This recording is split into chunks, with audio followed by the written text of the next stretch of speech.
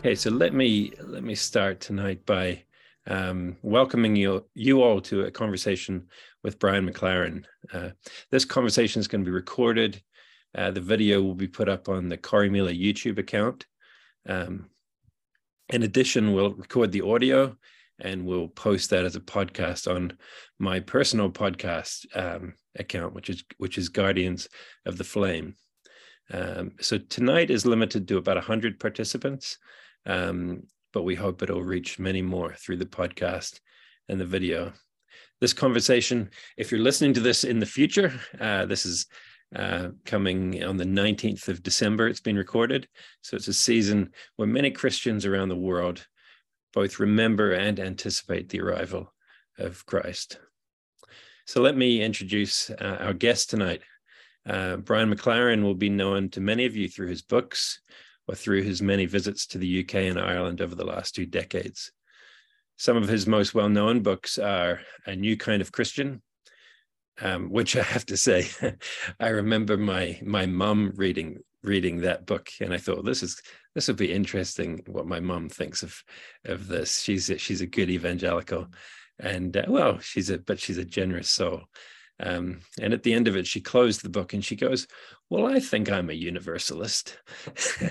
and that was a compliment. She was, she goes, if Jesus didn't die for everyone, then that would be a bit of a failure. Anyway, that was don't know why I threw that in there. I couldn't resist. My 80-year-old mother is down below at the moment, and she's a fan of yours, Brian, too. So among Brian's books, A New Kind of Christian, A Generous Orthodoxy, We Make the Road by Walking, and his 2 most recent books, Faith After Doubt, and his latest book, Do I Stay Christian? I think Brian is a kind and wise pastor for many people who have found their faith shipwrecked through disillusionment or through disappointment. What makes his voice stand out is that while he can articulate a serious critique of Christendom, he also provokes us to live out the best and maybe most challenging parts of the Jesus way. So it's a real privilege to welcome you, Brian, tonight, and to welcome everyone here for this conversation. I'll ask a few questions, and then probably for the last 20 minutes, we'll open the floor. If you'd like to post a question in the chat, then go ahead and do that. So, Brian, you're very welcome here to this virtual space. Where are you joining us from tonight, actually? I live in Southwest Florida, so I live in a place where today is about as perfect weather as you could get, maybe 21 or 22 Celsius and sunny and all the rest. But I'm leaving tomorrow to go visit my children in the north central part of the United States, where it is bitterly, bitterly cold. So okay. I'll be able to empathize with all of you a little better in a few days. Good. Well, our temperature was freezing for the last week, and it's just begun to thaw. So anyway, so we're there. Well, let's get into our conversation. Brian, you've written your most recent book, Do I Stay Christian? Can you tell us about that book? What's it about, and why did you write the book? Sure. Well, in all honesty, I suppose most authors, to some degree, write books for themselves. They write the book that they think they need to read.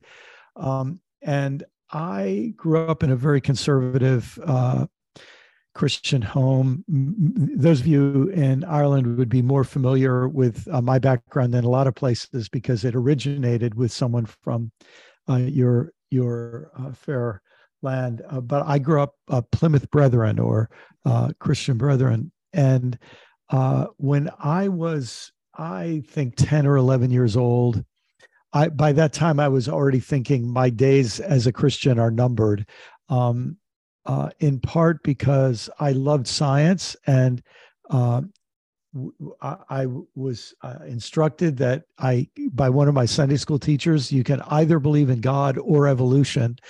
And I was very sure about evolution and much less sure about God. So I thought maybe I'll be out of here in a few years.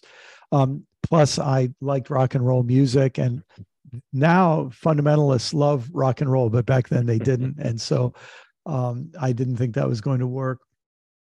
And I loved literature and philosophy and so on. And any place that felt like it gave freedom for imagination and honest exploration. And I just didn't feel that would be available to me. So, and then in my teenage years, I had a very powerful spiritual experience that kept me on the Christian path, but uneasy at the same time, with an awful lot that Christian faith represented. I never planned on becoming a pastor, but I ended up in my 20s leaving. I was a college English teacher. I left teaching and became a pastor for 24 years. And during that time, a lot of the people who started attending our little church were having the same struggles and questions that I had had. And so I started writing about that. My first book came out in 1998, a long time ago now. And I've just felt this affinity with people who are struggling with their religious identity, especially their Christian identity. And then I think here in the United States, 2016 marked a kind of watershed where conservative Catholics and conservative Protestants lined up behind Donald Trump in such high numbers that lots of other people said, I just don't know if I want to be part of this religious community anymore. As well, anyone who cares about the environment and takes climate change seriously, people who care about racism, people who care about equality for women, people who care about equality for LGBTQ persons, all of these issues, it felt like they were people felt at odds with their Christian identity. And so I had so many people coming to me with their questions that really made me think this is the time I should try to write. I should try to write this book. And I should add, maybe what sort of tipped me over to say, yeah, this is really the book I have to write, is the number of clergy that also were telling me they were not only thinking about leaving the ministry, Catholic priests, Anglican priests, Protestant pastors of every different stripe. They not only were thinking about leaving Christian ministry, but Christian faith as well. So those created the context that I thought this is a book that sort of is asking me to write it. Brian, I was reflecting on the story probably most of us are familiar with of St. Francis of Assisi and seeing a church that was falling down and hearing this mystical voice to rebuild my church. I imagine many of us may have felt like St. Francis, that intuitive desire to kind of rebuild the church, so to speak. And yet that effort takes effort, sacrifice, passion, and indeed love. Many of us may feel like we've run out of all of those attributes. It was passion we poured into activities in the past, and now we're tired. We've been burned out. We've been burned, or we may have been burned out. And there's not much left. How do you kind of help us to either renew our energy to kind of rebuild the church, or is there, how do you respond to that kind of sense of fatigue, but also the desire to kind of somehow be part of changing things? Well, thanks for asking that, Johnny. And actually, as you say that, I can't help but go back. I was in Northern Ireland in August and September of this year, and I remember meeting with a Presbyterian woman, clergy, and I felt that tiredness in her voice as she said, she was one of the first women ordained, and then she said, to think that I would be nearing the end of my career, and that we would be moving backwards on equality of women in the church. You could just feel the fatigue in her voice. And so the first thing I would say is, for people who are feeling that fatigue, it's not your fault. You didn't do anything wrong to feel this. You feel this because you cared and you had high hopes. And reality isn't conforming to your hopes, and the timetable you'd hope for isn't happening. But the first thing I'd say is, if you're discouraged, discouragement is an important part of life. And if you feel disillusionment is an important part of life. And I would just say, in some sense, I would encourage you to welcome that fatigue, welcome that discouragement. This is part of your life. And instead of feeling guilty about it or trying to fix it through some quick solution, I'd say one of the ways we learn to live with it is by living with it instead of fighting it. And I think, this is a very relevant question for me because of the next book that I want to write, which I plan to start right after the new year, which will be called Life After Doom. And I'm thinking about all the people who care about climate change and all the people who care about poverty and inequality and racism and all these other issues I just mentioned a few minutes ago. And on so many fronts, people feel like we've poured our lives into this work and things are getting worse instead of better. And how do we live with that feeling that our best efforts have not been good enough to get done what we hope would happen? And so this is a subject I feel deeply and almost wish that we could just have a couple of hours just for all of us to chat about this question. But maybe the only other thing I'd say, in addition to welcoming the feeling, is this is a chance for us, in a sense, to look back in history and imagine many of our ancestors, either our own physical ancestors, or you might say our spiritual ancestors. So I think you all can imagine this from your side of the Atlantic, but there must have been white people and there must have been white Christians in the 16 and 17 and early 1800s in the United States that knew slavery was evil and knew slavery was wrong and knew that it could not stand. And they would have fought their entire lives to try to shift public opinion. And you think they had to fight for 250 years. And generation after generation would fight and fight and fight. And at the end of their lives, things were getting worse, not better. And it's this reminder, I'm so glad they didn't give up the fight. Even more intensely, I feel this on my side of the pond. When I think about beautiful African-born human beings who were enslaved here in my country and had to decide, do I get up another day? And when they had children, and I don't know how many folks in Europe know this, but a huge part of American history that's a dark secret, it's still not acknowledged, is that white slave owners, there was a policy of mass rape of their slaves, because this way they would produce lots and lots of more children who would be born into slavery. And it was this sexual domination that was also an economic exploitation. And you think, what would it have been like to be a mother or a father and think, will my children have to live in this life? And for generation after generation, they did. And for generations, things got worse. They didn't get better. But all of my African-American friends today have deep reverence and gratitude for all of their ancestors, great, great, great, great grandparents who were willing to live their lives and hope that their children's lives or their grandchildren's lives or their great, great grandchildren's lives might be better. And so this helps me put in perspective, this sense that sometimes, in some ways, this is one of the greatest honors, even though it doesn't feel like it. But sometimes we are invited to live our lives for causes that will not get better in our lifetime.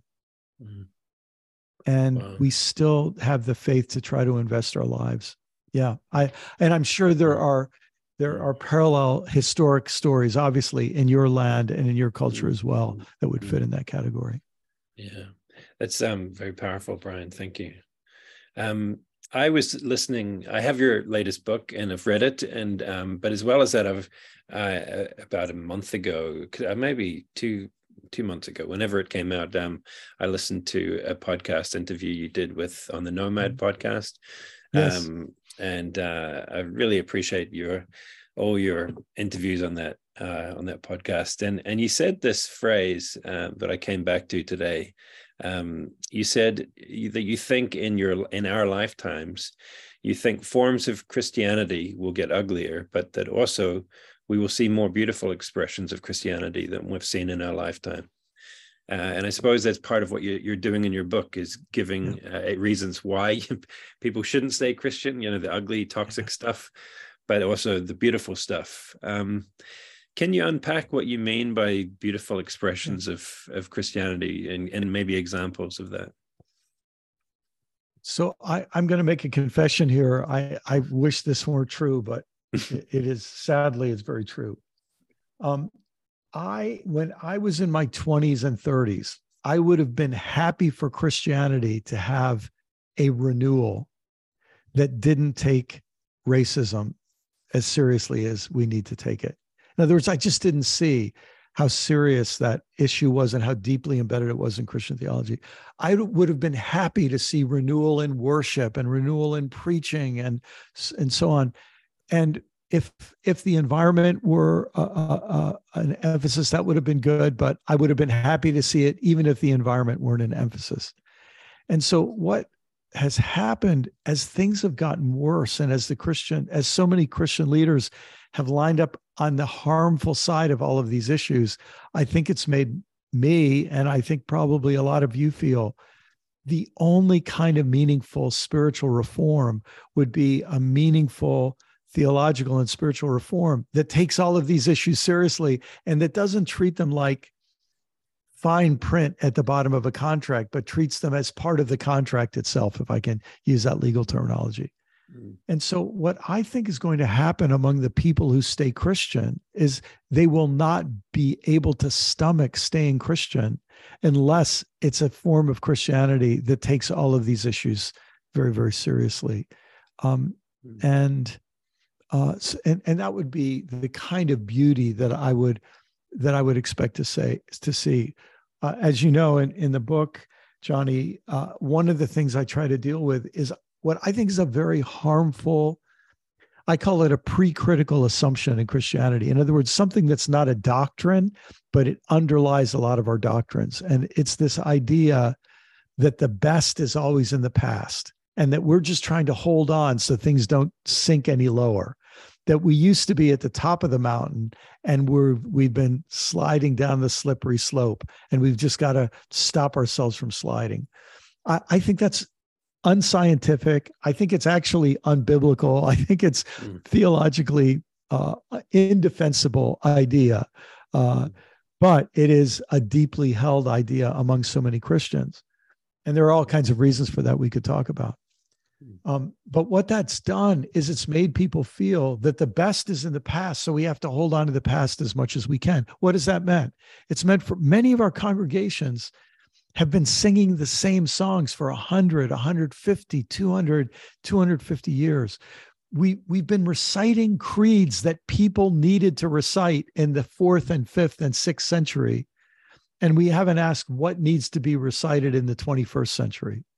What are the key issues that need to be addressed today? And so the beauty that I could imagine would be, the word that comes to my mind is renaissance, in the very best sense of the word, that we could wake up and say the capacity for rebirth is right at our fingertips and we can seize it. That would mean an explosion in all the churchly things we do, like liturgy, and the explosion of creativity in liturgy and hymnody and all of our methodologies of spiritual formation, many of which are somewhat mechanical and rote, and they're producing the kind of results you'd expect.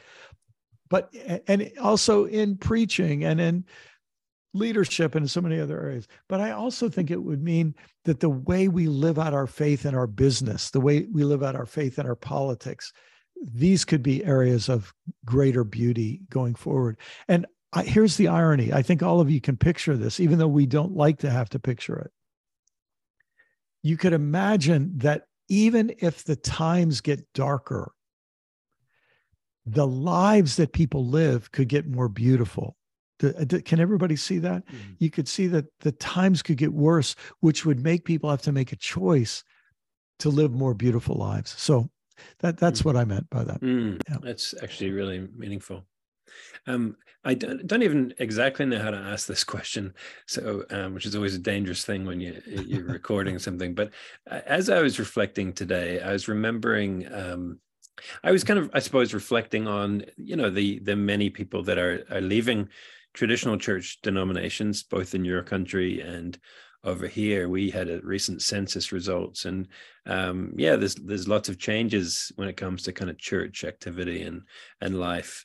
And I was remembering at the start of Phyllis Tickle's book, The Great Emergence, she talked about these kind of 500-year kind of cycles, that there's a big shakeup, to put it mildly, every 500 years. And I thought, is this just, I wonder what your thoughts on that. I know that you would know about that kind of, because as I've reflected, I kind of feel like we're living in the midst of the fallout of social media algorithms and populism and, economic downturns and climate catastrophe. Is this a 500-year-old cycle, or is this just the product of lots of bad things all happening or good things? Yeah. Well, I should say that Phyllis Tickle was one of my dear friends. I just, one of the lovely people I've met in my life, who I can't think about her without having a smile come to my face. Such a delightful person, and deeply encouraging to me as a friend as well. She was, I don't know, she wouldn't want me to say how many years older than me she was, but she was a bit older than me. And she just took on sort of a big sister role in my life, and was just a sweet person to me. I'm so grateful for the pleasure of knowing her. And I think she was not trying to be prescriptive, but descriptive. And of course, when you think about the first 2,000 years of church history, it does break into 500-year chapters pretty well. The early and patristic period up to the fall, first the almost simultaneously within a century or two, the alignment of the Christian faith with the Roman Empire, and then the dissolution of the Roman Empire. So she called that the Great Fall of the Roman Empire. And then about 1,000 came the schism, the Great Schism between East and West, which really was building for about 500 years. And then she looks at the Reformation, the Great Reformation, as another one of these turning points. And she was suggesting that we're at one of those turning points now. And I think she's right. I don't think anyone could believe that the Protestant Reformation is in great shape and not in need, at least as great a need for Reformation as the Catholic Church was. Like, the Catholic Church was in a pretty bad way around 1500, but I don't think the Protestant Church is in any better shape globally now, in many ways. So I think you could make a case that we're ripe for that kind of a shift now. But just to add another layer to that question, Johnny, in the book I quote Ilia Delio, who's a Franciscan, a Catholic nun, who's a brilliant intellect.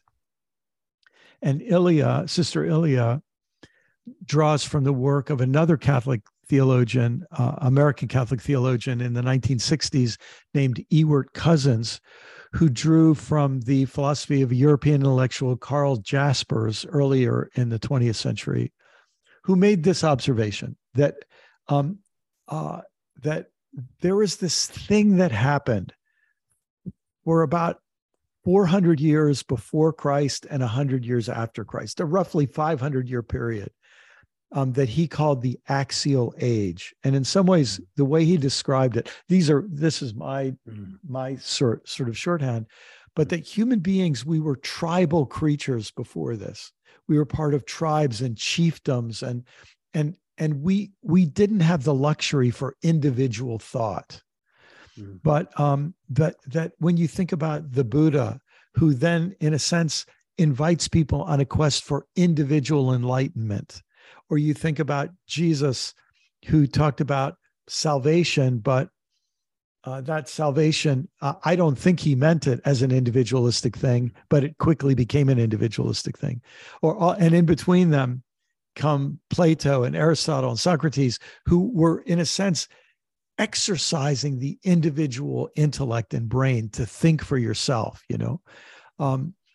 and what these Catholic philosophers in the 20th century, Ewart Cousins and then later Ilia Delio, what they've grappled with is that it feels like that individualism pendulum swung as far as it could go. And now we're realizing that we better care about the whole, not just the me, and not even just the us of our nation, and not even just the us of humanity, but we have to care for the whole of humans and animals and plants and inanimate things like the climate and, so on. We have to care about these. And so we could be at the end of that first axial age of individualism. And now we're trying to integrate individualism with a more communal mindset. And I just think that is a very good way. That rings true for me and part of what's going on. It's so you might say it's even bigger than a 500-year shift if those thinkers are right. Thanks, Brian. Maybe as we continue to have conversation, I'll just say to everyone listening, if you'd like to write a question in the chat, please go ahead and do that, and we can take those questions as we go. Brian, I wonder, for a lot of my life, I've been involved in probably slightly more conservative spheres than Corrymeela. I've been working at Corrymeela for the last year, and it's a great bunch of people from all kinds of backgrounds, but tend to be more inclusive than the kind of traditions I was in. And so I'm aware, as I was preparing for this conversation, the word reconciliation can sound different depending on where you're sitting. If you're in a conservative space, it tends to mean, I kind of sometimes remember it meaning to me, everyone will kind of come back together to believe the same thing. That'll be fairly kind of conservative. I wonder, when you think, Corrymeela is an organization founded on this kind of heart of reconciliation, but probably much more universal. I mean, Ray Davey, who started Corrymeela, he was seeing Dresden being bombed by the Allies, by his own side. And it was this kind of inclusion of people outside of the fold, if you like, or what does that mean for you, kind of the word reconciliation and the concept of it? Yeah. So I'm just thinking, first of all, that Ray Davey, it seems to me, epitomizes this shift. He's watching civilization self-destruct in a world war. And he's thinking, we can't think this way. We can't stay in this us-them thinking anymore. We have to find a way toward bringing enemies together so that they become friends. And so they, at the very least, learn to see one another as neighbors and who we have to learn to live in peace with. And so he certainly represents this shift in a very powerful way. And he was, ahead of his time. And all of us on this call, we may be ahead of in the sense that the majority of people don't understand the need for reconciliation and peace and thinking of the common good, not just my individual good or my political party's good or my nation state's good or even my religion's good, but thinking of the common good. So this is part of that shift we were just talking about. The other thing I think of when I think of this word reconciliation is that it's something that a Native American friend of mine, really interesting fellow, if any of you want to look him up, he's a Navajo, member of the Navajo tribe. His name is Mark Charles, also a committed Christian. And Mark says that in the United States, we can't talk about reconciliation because reconciliation, the word says reconcile, come together again. And he says, we've never been together. We need to experience conciliation. In other words, we have never had a peaceful encounter. Our first encounters were combative and hateful. And that's where, and I think that's part of, well, there's a lot we could do in analyzing the assumptions we can even bring in the word conciliation, that, we used to get along. Well, maybe we never got along. And maybe this is the beginning of learning to mature into peace. One of my dear colleagues, many of you know, I work part-time with the Center for Action and Contemplation, started by Richard Rohr. And Richard has many famous little aphorisms, but one of my favorites that's just so wise and true. He says, the steps toward maturity are necessarily immature. You let that sink in. The steps toward maturity are necessarily immature. If you were mature, you wouldn't need the steps, right? So what we might say is we've been taking the steps toward what it means to be mature humans, which, let's assume, mature humans are humans who know how to love rather than hate, how to forgive rather than exact revenge, how to seek to understand rather than prejudge and condemn.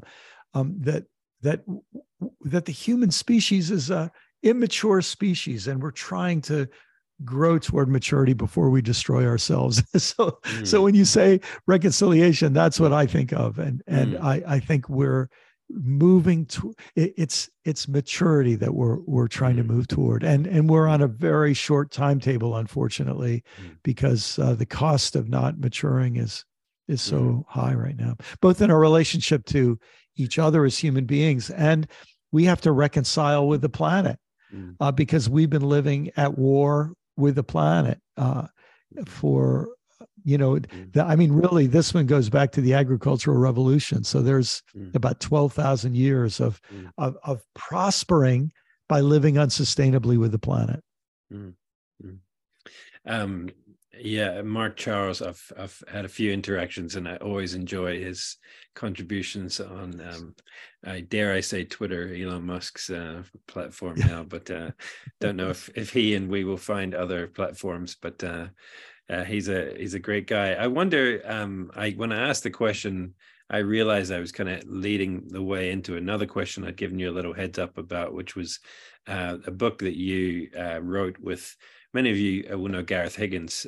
Gareth's from Hollywood, Belfast, Hollywood North Down, and I interviewed him for my podcast a few years ago, and he talked about this book he was writing with you called The Seventh Story, and I suppose you were alluding to that a little bit when you talked about the us and them, and I wonder, could you just, because I think it might be helpful for this particular audience to kind of unpack that a little bit. I know it's not your latest book, but I think it sounded like a brilliant kind of concept. I'd love to hear you talk about it. Well, I should say, I'll just give a quick overview of it. And I should say, I had started working on this idea in a book I wrote back in 2007 or 2008 called Everything Must Change.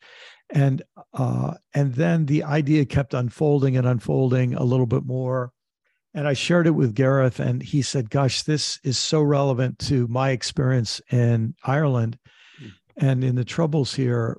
And he's been a great encouragement to me. And then we wrote a children's book that came out and then went out of print, and it's going to be re-released in a new format. I think at the end of this year. It's called Corey and the Seventh Story. So if folks are interested in that, but also if you go to theseventhstory.com, I think you could get an ebook version of this. Should be easy to come by online at any rate. But here's the big idea that we human beings, in our pursuit of peace and security, which are good things, have tended to live by by 6 stories. And I'll just run through them very quickly. They're easy to remember. If somebody wants to, you could write these down as I mentioned them, put them in the chat if you want. But the first is domination. This says our group is only safe if we dominate the other groups. It's peace and security through domination. Very popular story to live by. Whole civilizations have lived by this story. What about the people who are not in power by those stories? Well, then they have the revolution story. The only way we can have peace and security is getting those people off our backs who are dominating us. So domination, revolution, that's the second story. what happens if your group is dominating, but things are not going well? You need somebody to blame. And so this is the ever popular, I call it the purification story, the story that says everything would be all right if it weren't for those people. And we just need to clean them out and we'll be fine. Those dirty people are causing all of our trouble. Another really popular story. What happens if you're one of the people who are being shamed by the purification story? Well, then you might want to escape. I call that the isolation story, or the evacuation story. How do I get away from these people who are treating me so bad and find some new place where I can live in peace? And whole nations gets formed when people en masse leave. The refugee story is an isolation story. I have to get away. What happens when you can't get away? Then you might live by a victimization story. That is the story of course, I'm in misery. Look how everyone's treating me so badly, and I have no hope.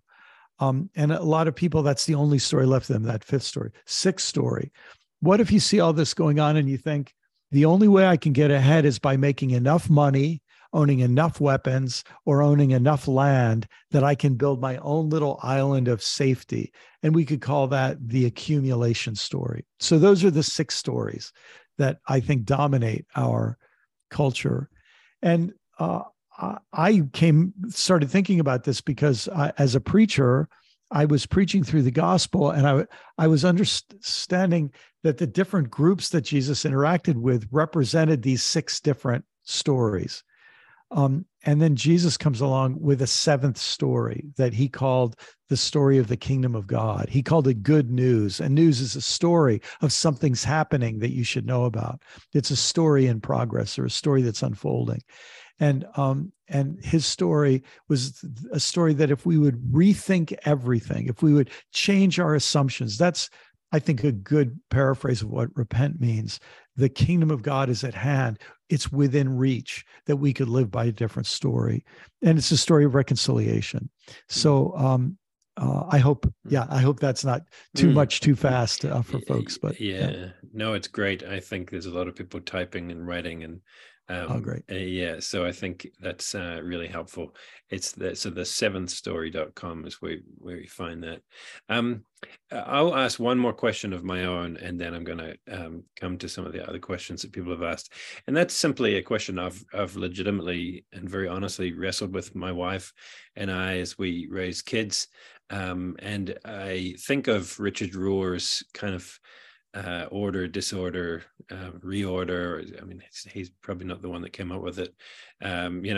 Construction, deconstruction, reconstruction. How do you raise kids? How do you raise family? How do you do catechesis, discipleship, in a way that is not feeding people some of the overly simplistic / binary / some almost kind of buying into some of these six stories you talked about? How do we do that kind of forming, particularly in kids, I suppose, is my thought, in a way that is faithful to where we're at now, which is realizing this kind of bigger picture of reconciliation, and it's not always so simple. And yes, I hope that makes it clear what I'm asking. Yeah. Well, let me say, Johnny, over the last 15 or 20 years, that is the most common question I'm asked in my travels and speaking. And I don't think we have a good answer for it yet, but I think it's the question we have to grapple with. I was just on a phone call right before this. There's a group of us trying to pull together people who write children's books and people who design Sunday school curriculum and people who do summer camp work. And we're trying to pull together as many Christians in this kind of space that we're talking about who are asking that question. And so we're in the process, I think, as communities of trying to figure that out. It's one of the reasons that Gareth and I are producing this as a children's book, because we want to give parents something, a way that they can orient their children. And it's a story that then, if you want to tell the story of Jesus within that larger story, Jesus looks very different than than somebody in whose name we dominate, or it's somebody who gives us the power to accumulate, or somebody in whose name we isolate, right? It's an alter, because the Christian religion has played by all 6 of those stories we talked about. And we think we should maybe take Jesus' story more seriously. But I think the thing I would say is in fact, in Do I Stay Christian, I have one of the chapters is a summary of my previous book, which is called Faith After Doubt. And I think one of the things that we as parents have to do is think about where we want to bring our children. And by the time they're 17 or 18. And I think because in many ways our churches have not given, our churches haven't given a good answer to us of that. They haven't given an answer that is acceptable to us as parents and or our children. And so it's just going to mean that all of us who are parents and grandparents, and I would say Christian leaders and scholars and so on, that we've got to go back and ask that question again and do the best we can in the meantime, including being honest with our children to say, I really want you to have a deep spiritual life, but I don't want to teach you what I was taught in the way I was taught it. And I think even just to start there is an act of great honesty to our children. And I think anything that we give them that's not honest will either do them harm or not stick. And so the honesty is super important, I think. So thanks, Brian. Just really helpful, everything you're saying. So there's a few questions that have come in. I may, forgive me, those of you here, I may not have time to get through all of them, but Diane asks about contemplative practices. Do you see a place for the integration of contemplative practices in the renewal? She's asking of Protestant churches. Yes. So, yeah, can you unpack? I know that you're involved with the Center for Action and Contemplation. So let me try something on for whoever asked this question and all of you. There are deep contemplative traditions in the Christian faith, and there are deep Buddhist contemplative traditions, and deep Hindu and Jewish and Muslim. So these contemplative traditions exist across faith communities. And they aren't necessarily the leading form of any of our religious communities. You might think, oh, Buddhism isn't. No, well, when you hear about Buddhism in the West, you very often hear about contemplative forms of Buddhism. But any of you who've spent a lot of time in Thailand or Cambodia, you've seen that the kind of street level Buddhism that's lived and practiced there are an awful lot of people who have never really learned much about Buddhist contemplative practice.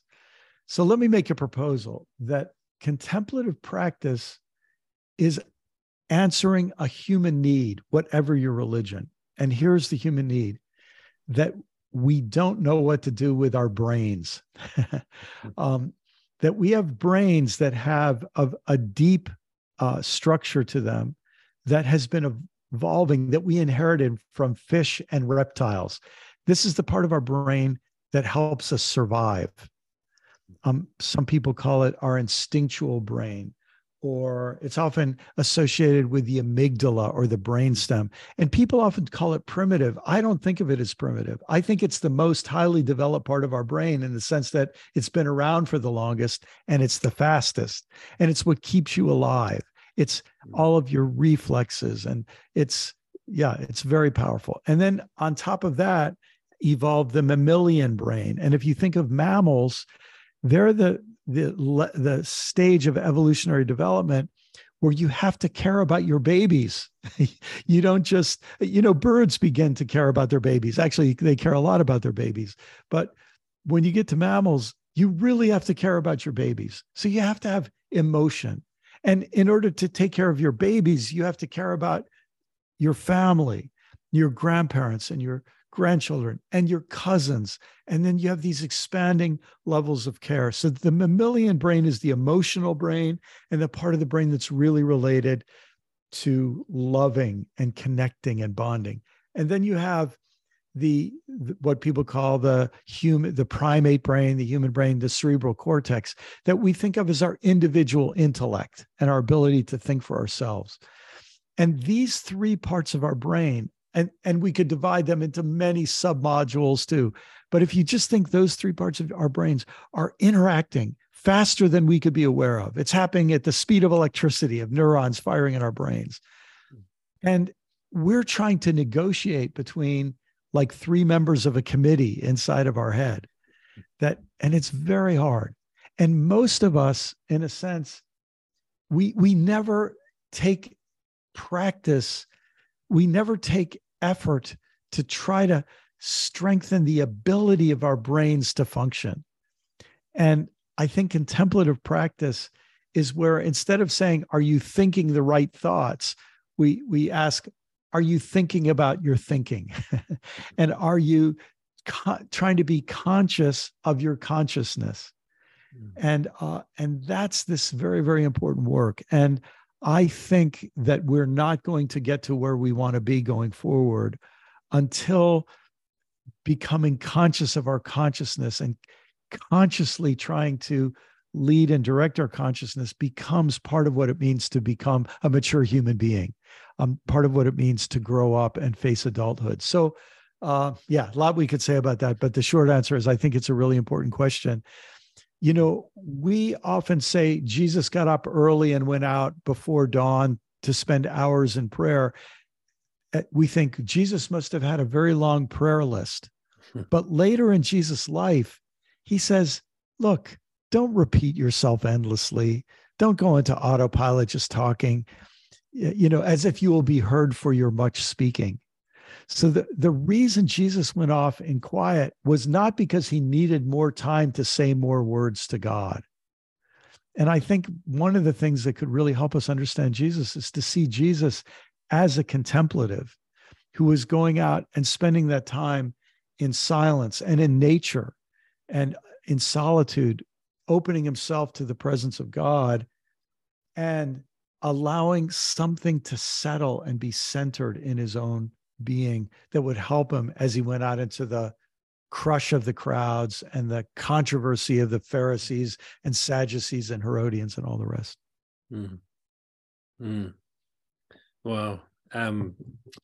It's really meaningful, Brian. There's another question here that's from Diana, and asking a question I suppose many of us who find ourselves in church spaces have to ask. How do we deal with, maybe it's like cognitive dissonance? It's she's asking, is it possible to reconcile the calling to ministry, she's saying, in the Anglican Church with a deep concern about hierarchy and patriarchy of the established church?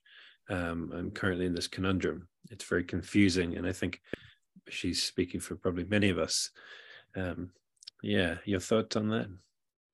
Oh, what a good question. I'll just tell a quick story. I took a friend of mine who is from a low church kind of background to a high Anglican mass, and my friend leans over to me and says, I can't stand this. I'm getting out of here. And I lean over and whisper to him, what's wrong? What's wrong? He says, all of this bowing and scraping, it's just reeks of hierarchy and authoritarianism. And I can't stand it. So he got up and left, and I stayed for the rest of the service, and then I went out, and we were talking later.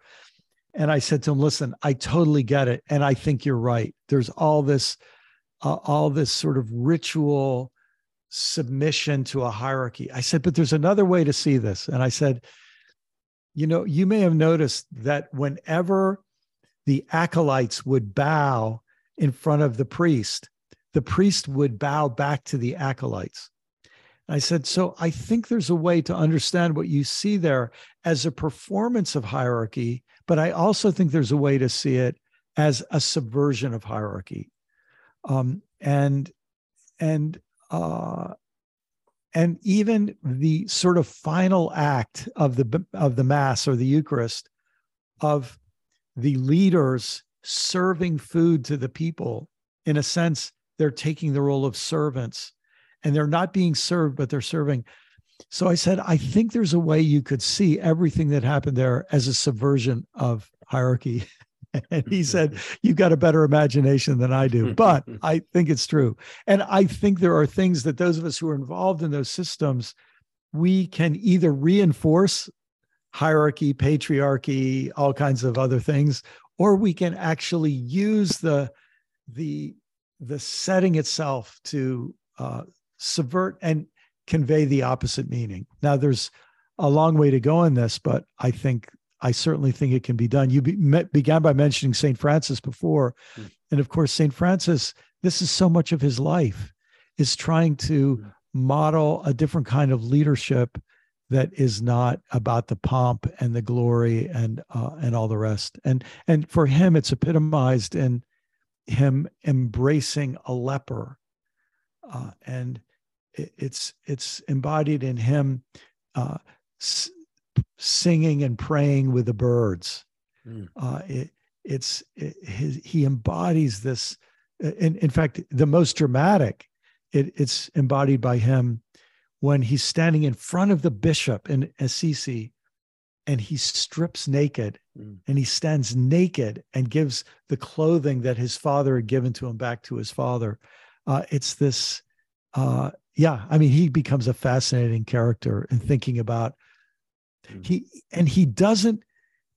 stays Catholic, and he stays he stays loyal to the church, but at the same time, he doesn't seek to perpetuate its authoritarianism.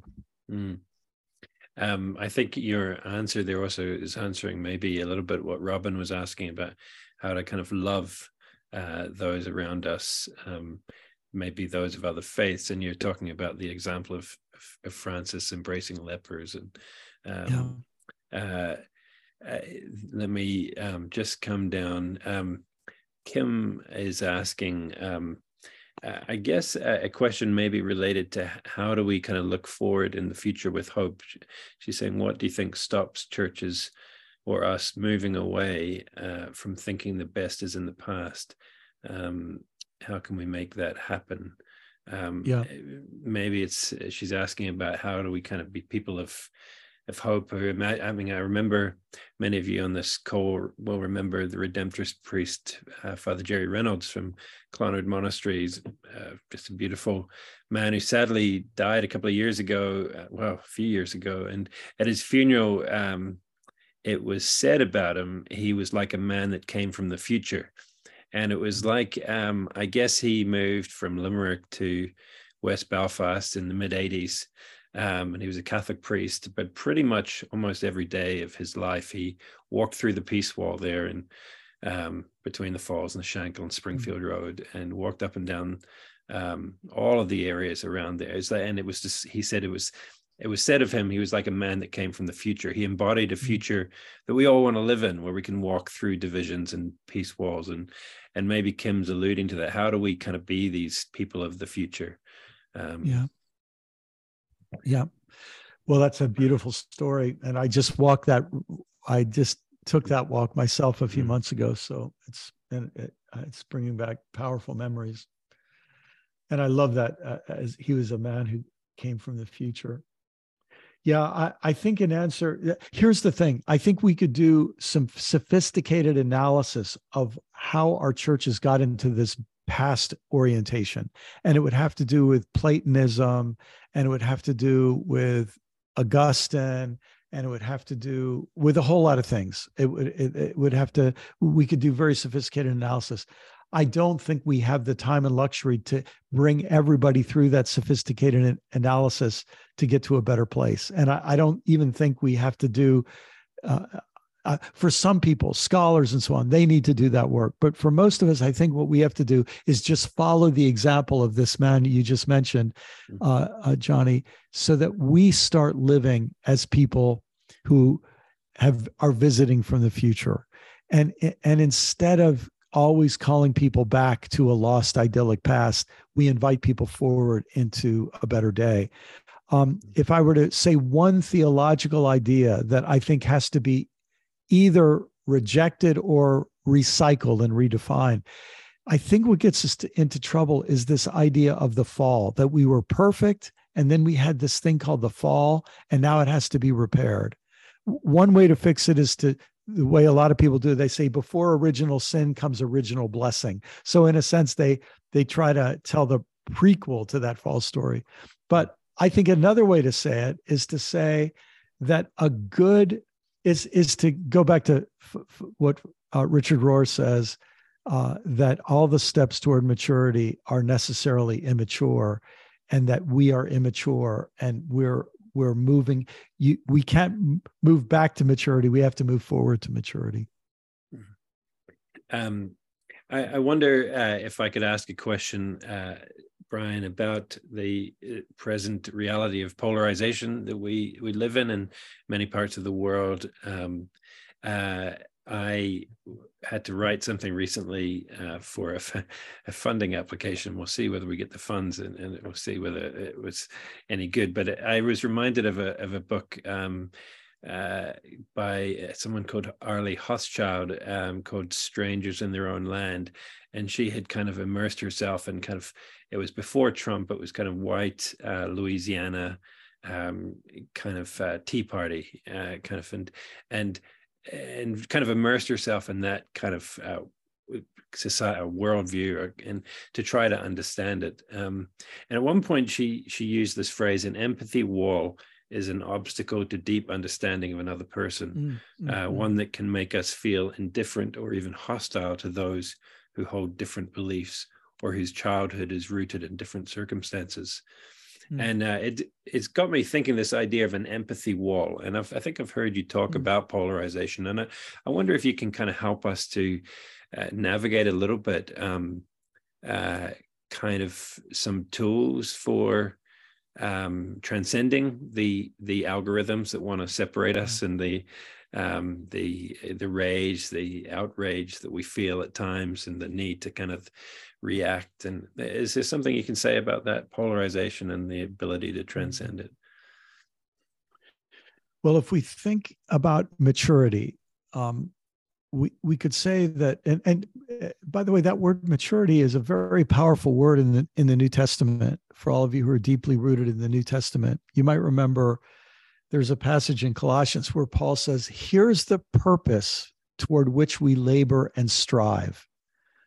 So here's my purpose. Here's my mission statement, so that we may present every person complete or mature in Christ. So the idea that we're moving toward maturity, or you think in 1 Corinthians 13, when I was a child, I thought, I spoke, I reasoned as a child, but when I became a mature adult, I put childish things aside. And he equates maturity with love. So I think this, of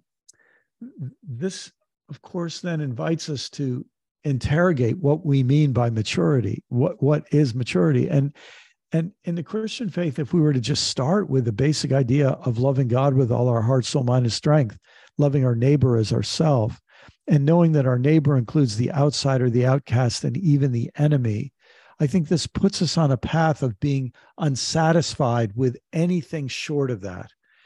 And I think one of the reasons for our polarization is nobody has ever successfully invited us or inspired us toward that greater maturity.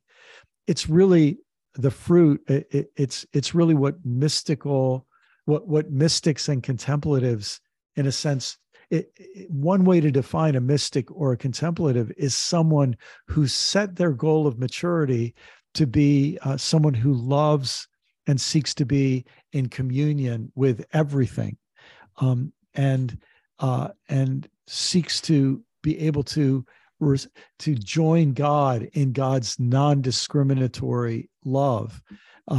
That doesn't mean we don't think there's such a thing as right or wrong.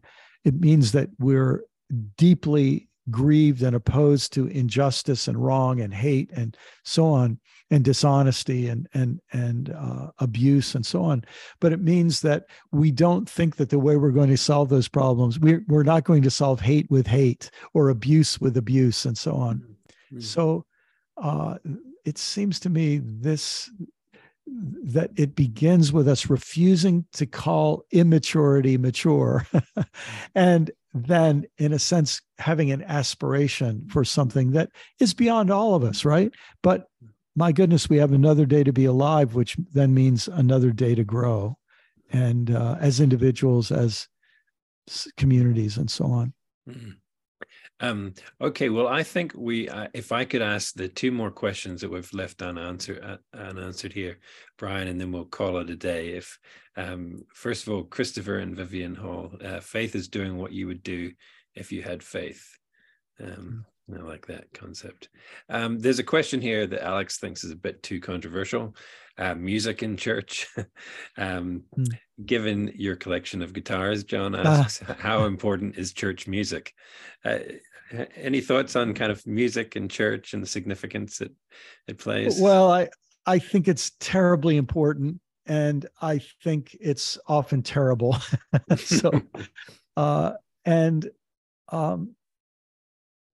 I just think, oh my goodness, what music could be doing in our midst is so amazing. And in some places, people really are exploring the power of music, both in song and also we were speaking of contemplation before, and I don't know if any of you have ever thought of this, but any time that you respond to wordless music, in a sense, you're allowing parts of yourself to function that aren't dependent on logic and so on, and language.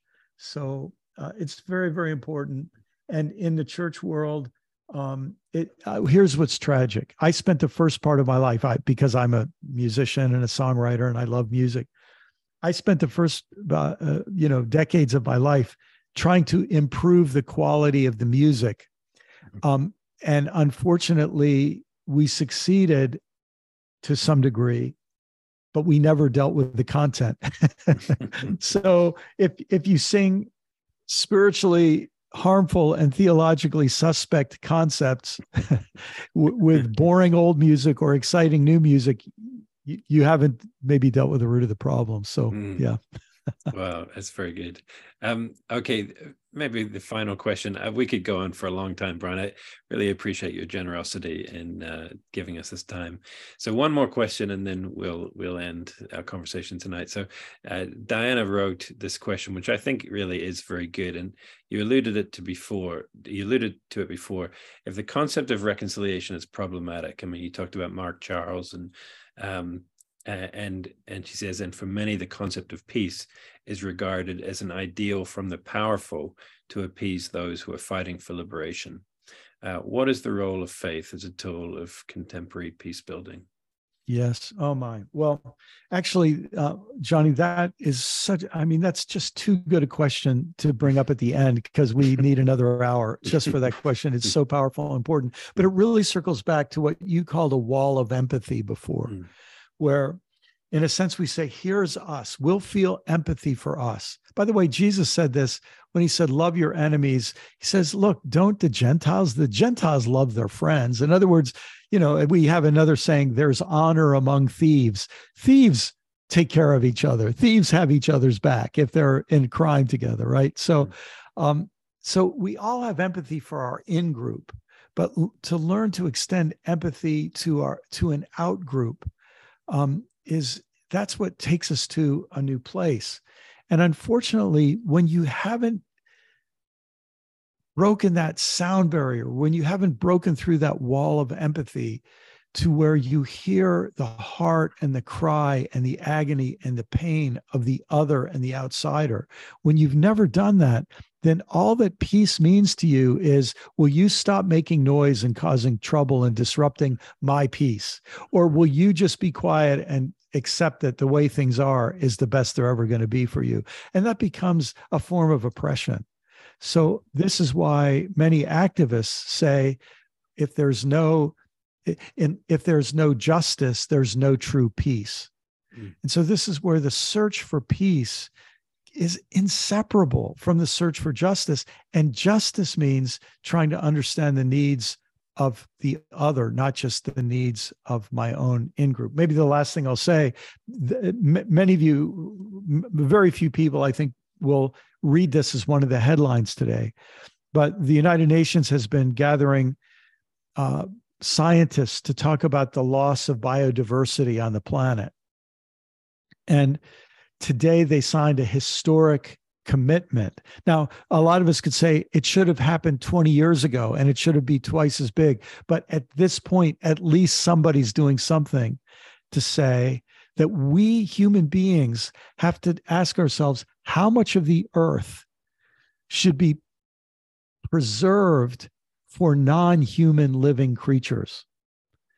And what's our human responsibility to care? So this involves even hearing the cries of non-human living creatures that don't speak our language, but that speak to us, that we can understand when we see a tree withering, or we see the ocean has fewer fish in it than it used to. And this is the earth speaking to us and inviting our empathy. And this is such an important stage, I think, in our spiritual development into more Christ-like people. Isn't it interesting that in the Sermon on the Mount, Jesus said, he thought this is really important for people to know. Your Father in heaven notices every sparrow that falls in the ground.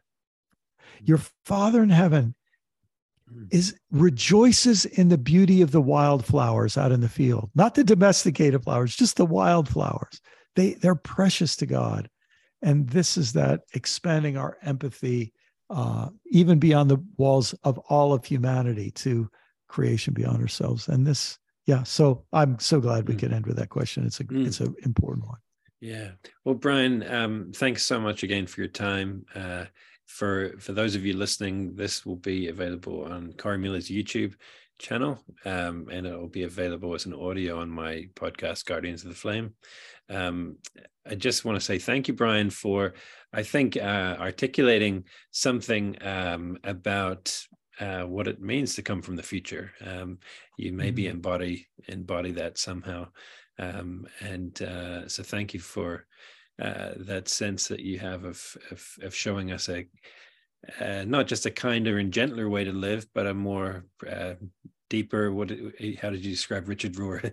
An immature way, I mean, I think this is I think it's just very special to have this time. Thanks for the time and the study you've put into it to help us all to navigate the season we're in.